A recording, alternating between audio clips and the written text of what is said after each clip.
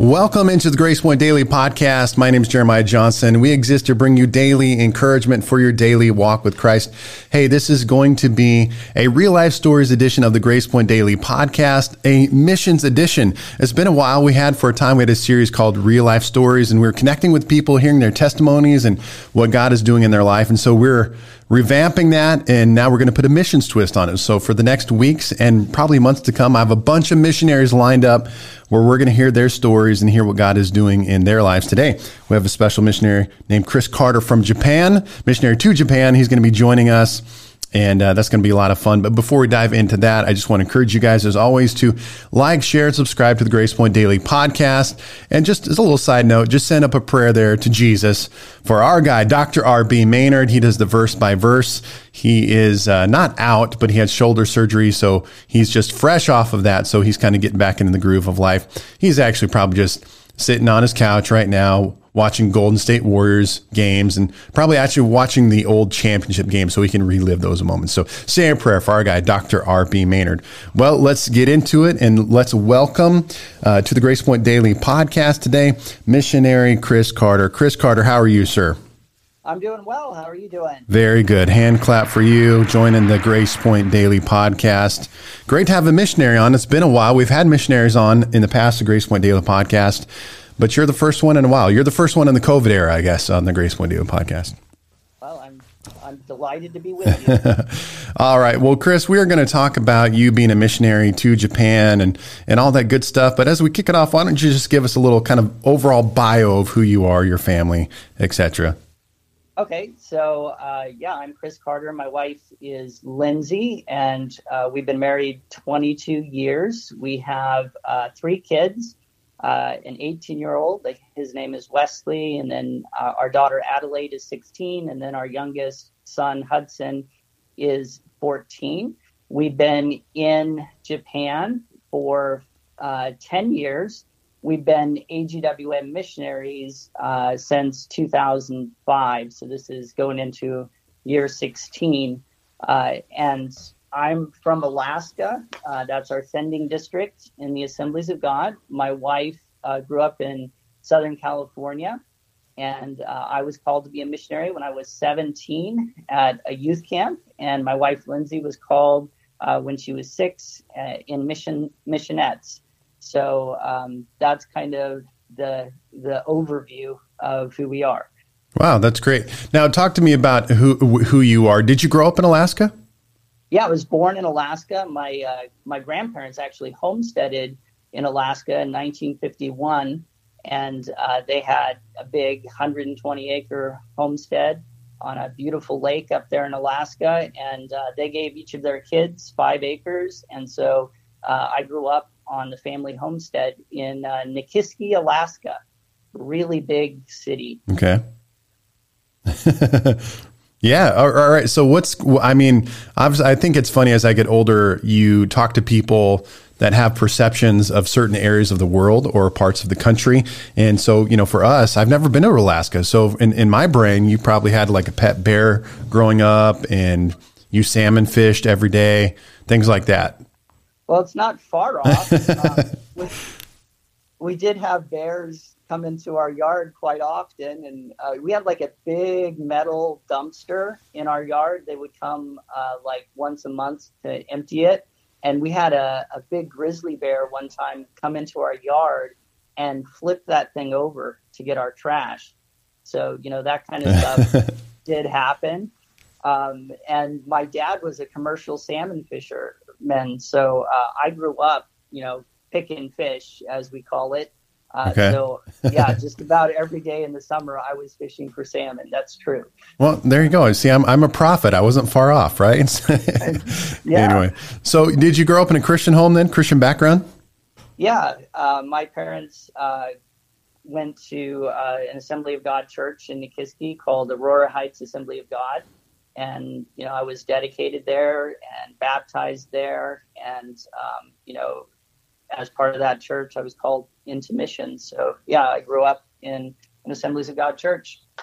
Wow. So it sounds like your parents were active in the life of the local church? And did they kind of give you that same spirit? Or, I mean, you were involved as a kid, teenager. What did your Christianity look like in terms of service growing up? Yeah, I was definitely involved in youth group. My mom was the missions coordinator at the church, so maybe it's not too surprising that I ended up becoming a missionary. I went to all of the youth camps, and I was really involved in the youth group. I led the Youth Alive Club. I was the president of that at our high school, and I went on missions trips as a high school student. So yeah, I was really involved in the local church growing up. Cool.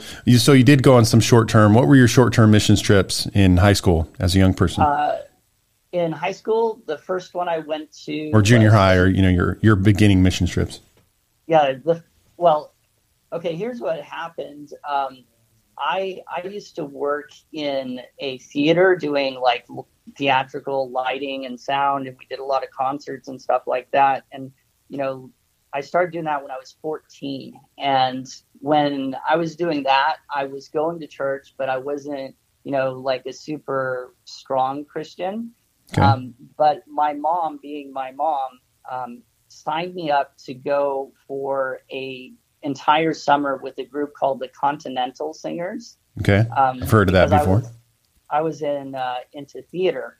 And so without even asking me, she did an application and sent it in for the Continental Singers. And she's like, "You're going on this thing." Mm-hmm. And so I spent 3 months with them in the United States. We did, one show a night and 2 on Sundays for an entire summer. And that was basically Continentals, being that you travel to local churches and sing and do ministry of that sort. Yeah, I can't sing, by the way, so never ask me to do that. Okay. But the thing was, I was running lights for those shows. Okay. That experience changed my life, and it wasn't because of, really the shows we were doing. It was because for the first time in my life, they made me have an hour-long quiet time every day. And so, I was reading the Bible and praying for an hour every day for the first time in my life. And as I started doing that, I found that God started to talk to me. And that pretty much changed my life. Before then, I had just planned to, become a scientist. But after that trip, I started to think, well, hey, I should ask God what I need to do with my life. And I started praying about it. And that led to an experience at youth camp where I was slain in the spirit, and I had a vision of God's throne. And God said to me, "Chris, you're going to be my missionary." And so that short-term trip led to my call. Wow. Then I went on a short-term trip to China, was the next one I did in high school. And then after that, I went on short-term trips every year, all through college. Wow. Powerful. So, Chris, you're suggesting that if you read the Bible and pray and spend time with God, he'll talk to you. You're telling me that? I'm absolutely telling you that. Wow. Yeah. And as someone who grew up in the church, you would think that I would have gotten that, right? Yeah. But it didn't happen for me until someone made me do it. There was nothing I could do for that 1 hour except pray and read my Bible. So I started doing it, and it was life-changing. That's awesome. So I know obviously that is really where God spoke to you. Now, I know you mentioned your mom sounds like she's kind of a go-getter, has a real heart for the Lord. Is that something that she spoke over you as a young person? Was she, as you're growing up, you're going to be a missionary, you're going to be my little missionary? Or was that something she just let happen naturally? Well, she forced it. I mean, she made you go on the short-term missions trip, but. Yeah, I don't think she had in mind life in missions at that time. She just wanted me to, do something for God. Mm-hmm. And so I don't really think she pushed me into missions or had that idea. It was really just God. Yeah, awesome. So as you get in high school, then the next progression from going from a high schooler to college, what did that look like? Or was it like the dream was then, okay, I got the next pathway or next step in the path is to go to Bible college, or what did that look like? Well, when I had that vision and God said, Chris, you're going to be my missionary, my first impulse was just to drop everything and move overseas. Because, God had spoken, and I figured I better just do it. But my youth pastor counseled me to go to Bible college. Mm-hmm. And as it turned out, I spent the next 9 years in college. Okay. So I went to Bible college at Central Bible College in Springfield, Missouri. Then I ended up going on to the Assemblies of God Theological Seminary. And when I was there, I had this prophetic word spoken over me by one of my professors. They were doing a ceremony at the beginning of a semester, and there's this professor, Gary McGee. He's kind of famous in the Assemblies of God, so some people may know who that is. Anyway, Gary McGee was standing in his doctoral robes by the drinking fountain before the ceremony, and I was there talking with one of my friends. And Professor McGee, who, by the way, is the most difficult professor I think I've ever had. Okay. He came up to me and he took off his doctoral hat and he put it on my head. And he said, Chris, you're going to wear one of these. And there had been some things I was praying about, and the Holy Spirit just spoke to me at that moment. And I knew that was a prophetic word. So anyway, it's a long story, but I finished my degree in biblical languages at the seminary. I got a master's degree in that. Then I went on for another master's in theology at Fuller Theological Seminary, and then ended up doing a PhD in New Testament studies at the University of Aberdeen in Scotland. Okay. And it was after that we ended up going into missions. Wow. So now let me back up here a second. Did you say you met your wife was it high school or college, or? I met my wife when I was in college in Springfield on this thing called Find Your Roommate a Date. Okay. It was a blind date set up by a couple of our friends. So this is like pre-internet dating days, right? No. Yeah, definitely pre-internet dating. And when you met her, how did that go? That was like instant love, or did it take a while? How did that progress? Well, we were on this blind date, and I got interested because I was taking this apologetics class at the time, and I started talking with her about it, and she could talk with me intelligently about apologetics, and that piqued my interest. So I asked her on a second date, and I took her to a really nice restaurant, called the Olive Garden. And praise God, free all you can eat breadsticks. Absolutely, the ladies love it, and the salad and breadsticks. Yeah, got me a wife. Anyway, so we were on that date, and I told Lindsay on that date, I'm like, look, God's called me to be a missionary, so if you can't be a missionary, we probably shouldn't date. And she looked at me and she's like, I was called to be a missionary when I was like 6 years old, so I wouldn't even think about dating you if you weren't called to be a missionary. So anyway, we kind of talked about that on our first real date after the blind date, and we were both going the same direction. So that was, really important for us. Yeah, that's great. I have a daughter that she loves missions, super passionate about it. And the one thing I keep preaching to her over and over again is just that how locked into the calling of God that you need to be, and that the calling of God is paramount. And the people, one including a spouse, those things are all important. God will bring those into the right time frame and the right place as long as you stay locked into the calling. What would you say to that? Yeah, absolutely. I think that many missionary calls end with the wrong spouse, because there's no way you can do this if one person has a call and the other doesn't. Wow. Very cool. Very cool. Well, awesome. So now, did it feel like you said from the moment you wanted to just jump in right away. And I think there's so many great points here that we could super dive into. But I know that that's one thing I always encourage people to as a pastor is I think sometimes God speaks to us. He gives us a call. The immediate response is that we want to jump in right away. We just want to go full force into it. But the calling of God is usually a process, and that process usually takes longer than we want it to. Or it feels like it takes longer than we want it to. For you, it was 9 years. Did that feel like forever? Or was it like, I'm never going to go to the mission field? Or how did that flush out for you?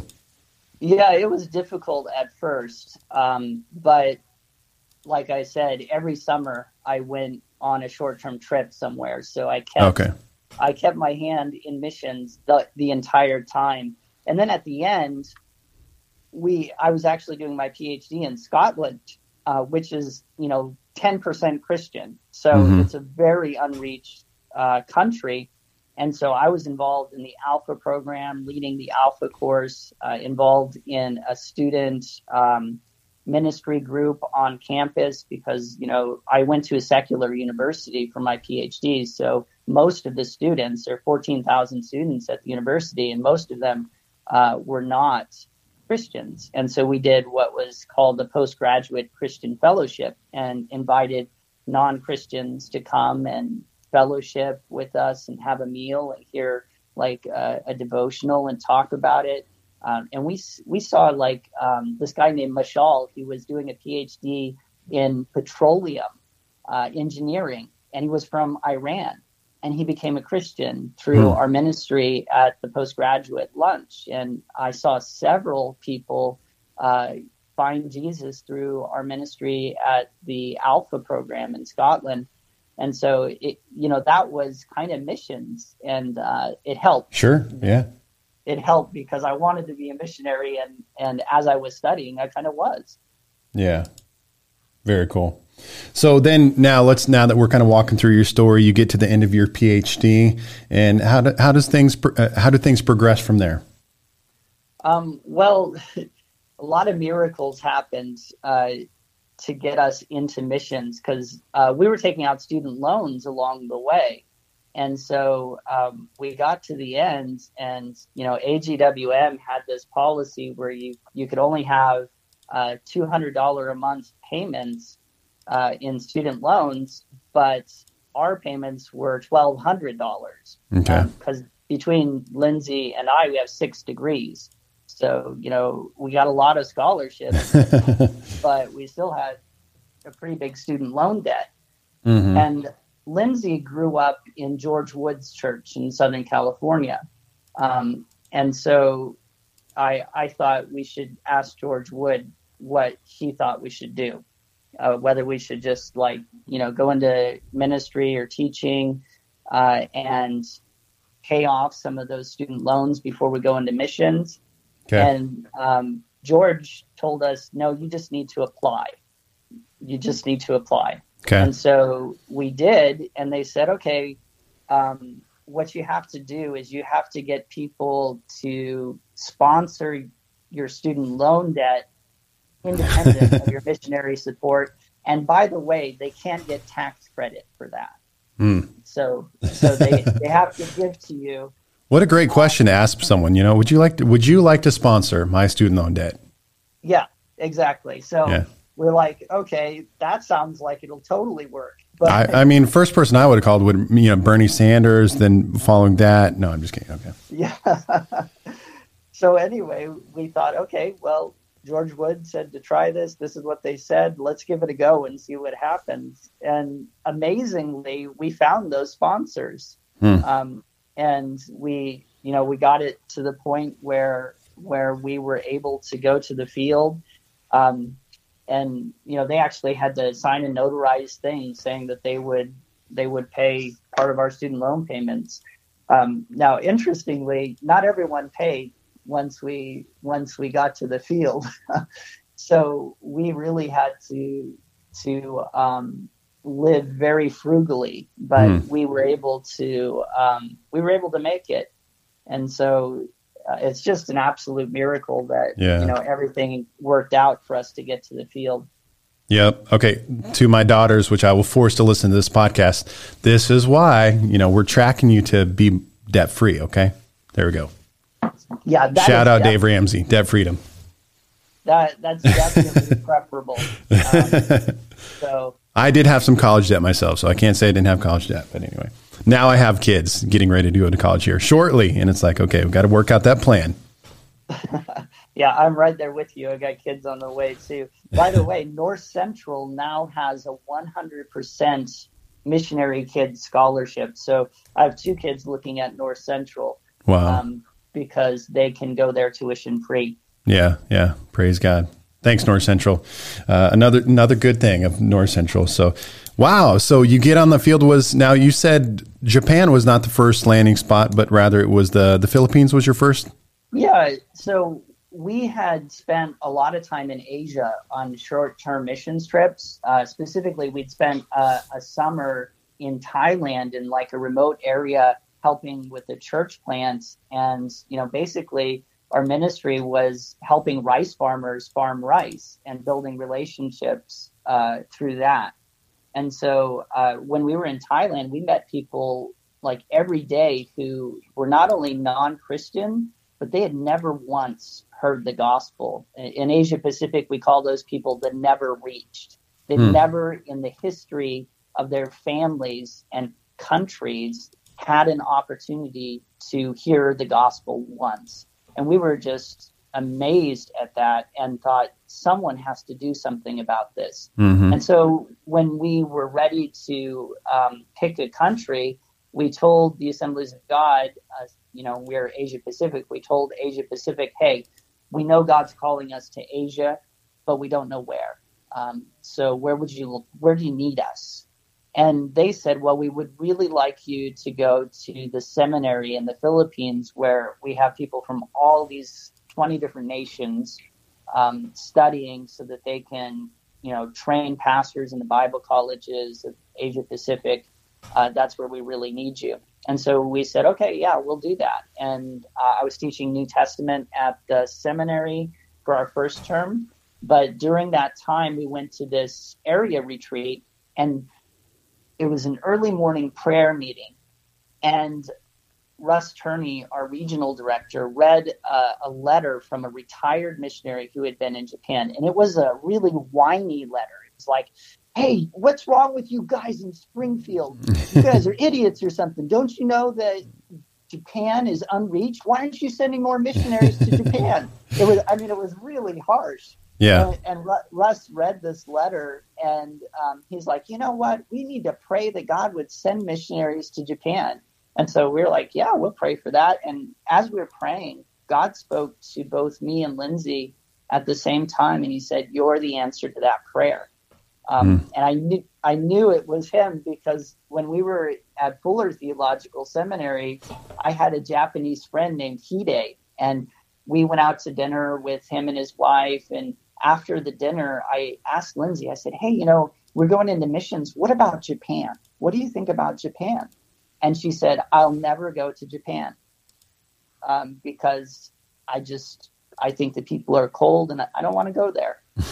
And so I thought, okay, Japan's off the list. So when God spoke to us both and Lindsay knew it was God, I was like, okay, this is you, God, because Lindsay wants to go to Japan. Mm-hmm. Wow. Now, how long had you been in the Philippines before transitioning to Japan? We did a 3-year term in the Philippines. 3-year term. Okay. And that was spent primarily then at a Bible college teaching, training? Yeah, it was at the seminary, so it was all okay. Graduate level, but yeah. Awesome. So what's it like to, to go to Japan or either one, Philippines or moving your family over there? What does that look like? What does that feel like? Walk us through that as you step into a country. Now, I mean, some of us, we've gone on a vacation or a short-term missions trip, but that's a lot different. A short-term missions trip is a lot different than, hey, now I'm getting off the plane and I'm actually going to live here. Oh, yeah, there's so much involved with that. So like in the case of Japan, almost no one speaks English. The Japanese language is really difficult. So, we kind of plopped ourselves down in the middle of this neighborhood. Our kids were going to a Japanese school, and there were 600 students in the school, and they were the only white kids in the whole school, the only non-Japanese kids in the whole school. So, we'd go to like assemblies and there'd be like this sea of brown, and then they would put our kids like right up front on stage in the middle of all of these Japanese faces. So they stand out like a lighthouse. Sure. And we made all kinds of mistakes and couldn't communicate with our neighbors. The houses in Japan are not insulated well, so they're like cold and wet, and adjusting to that was really difficult for my wife. The Japanese culture is about as different from American culture as you can possibly get. Everything is indirect. People are very polite and don't speak to one another in public. No one ever talks to anyone else at the grocery store.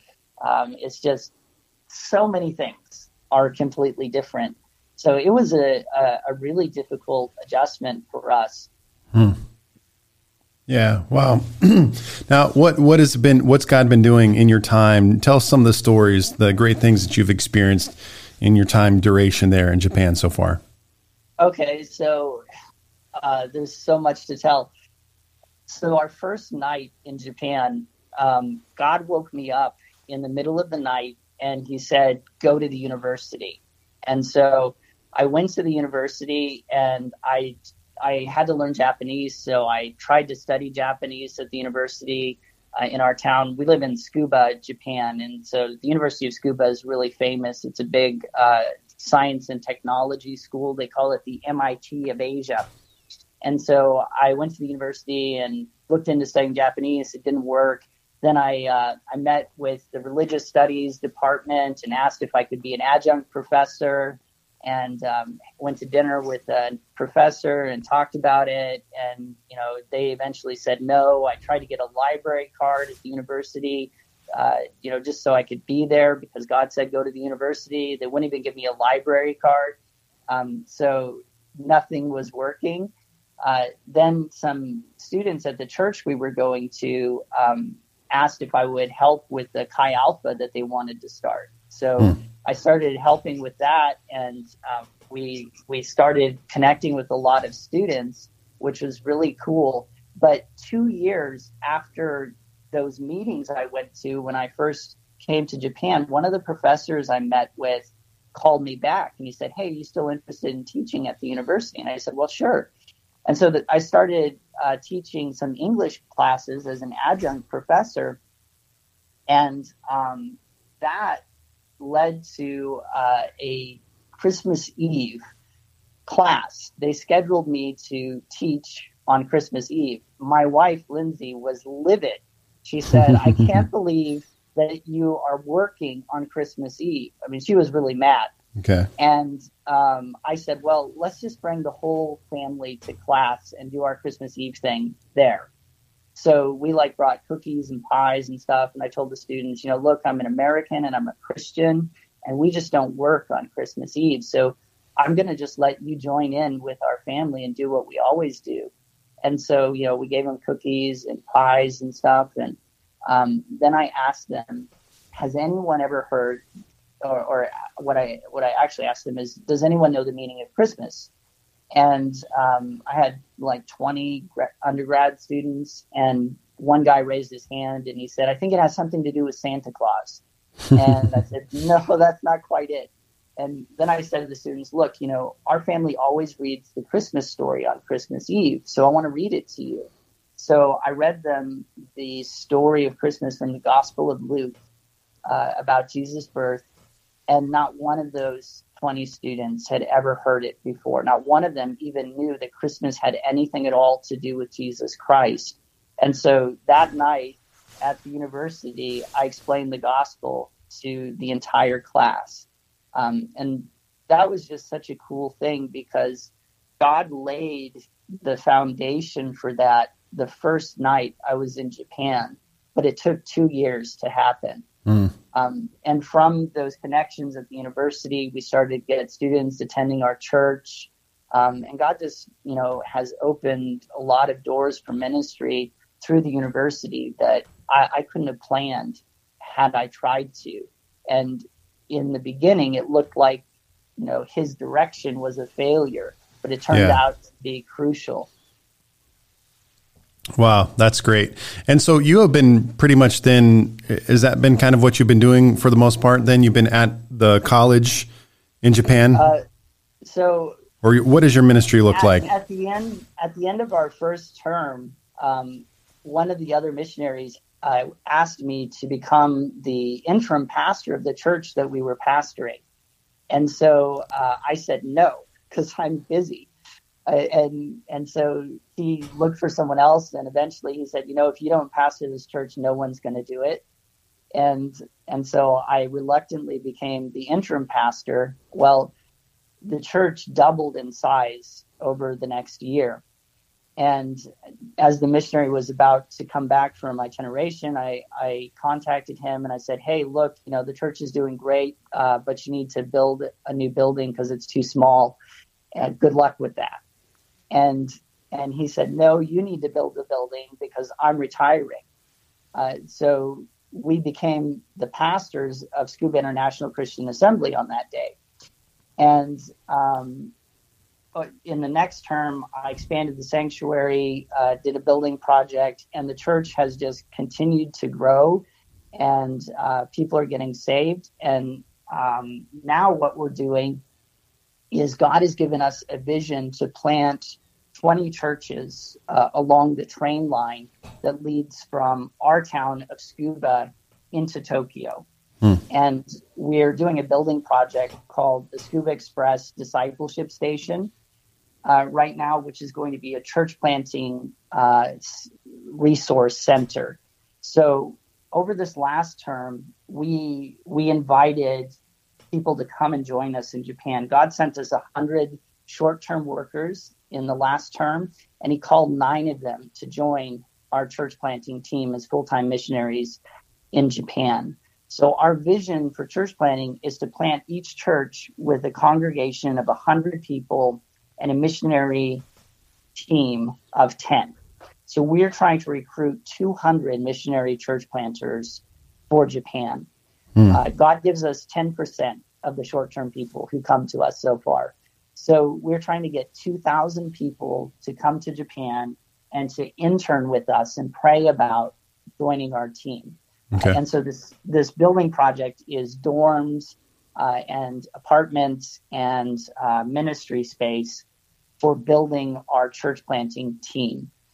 So that's like the big thing that we're working on right now. I also teach at the Bible College in Tokyo, training Japanese pastors. So we've got a lot of stuff going on. Yeah. Wow. Sounds like it. Side note before we do another podcast called Modern Christian Dudes out of our church. So it's a very guy-driven podcast, which we talk pro wrestling here and there a little bit. And so, man, I love New Japan Pro Wrestling. Are you aware of New Japan Pro Wrestling?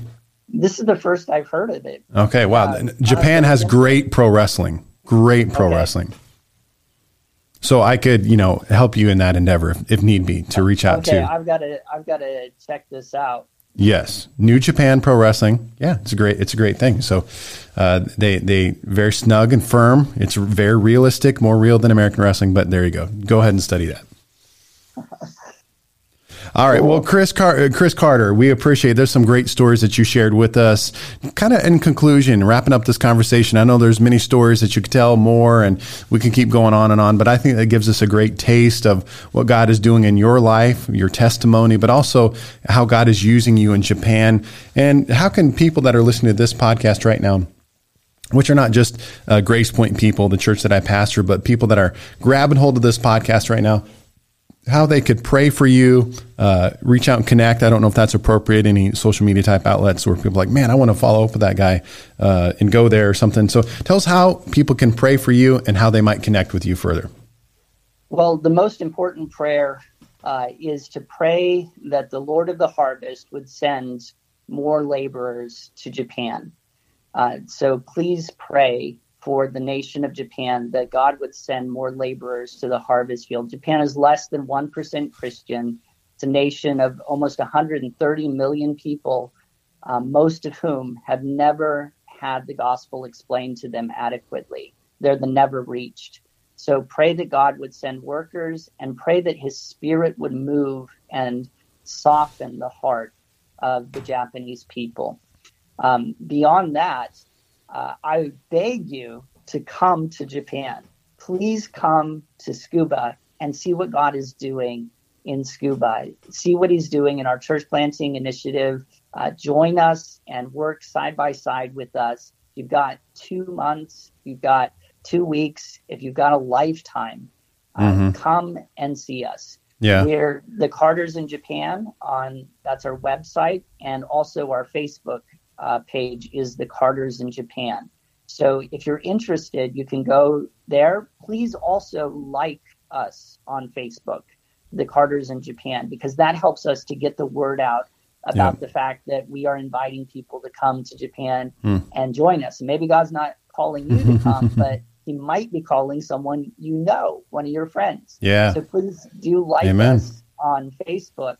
But my plea is come to Japan. Yes. Just come.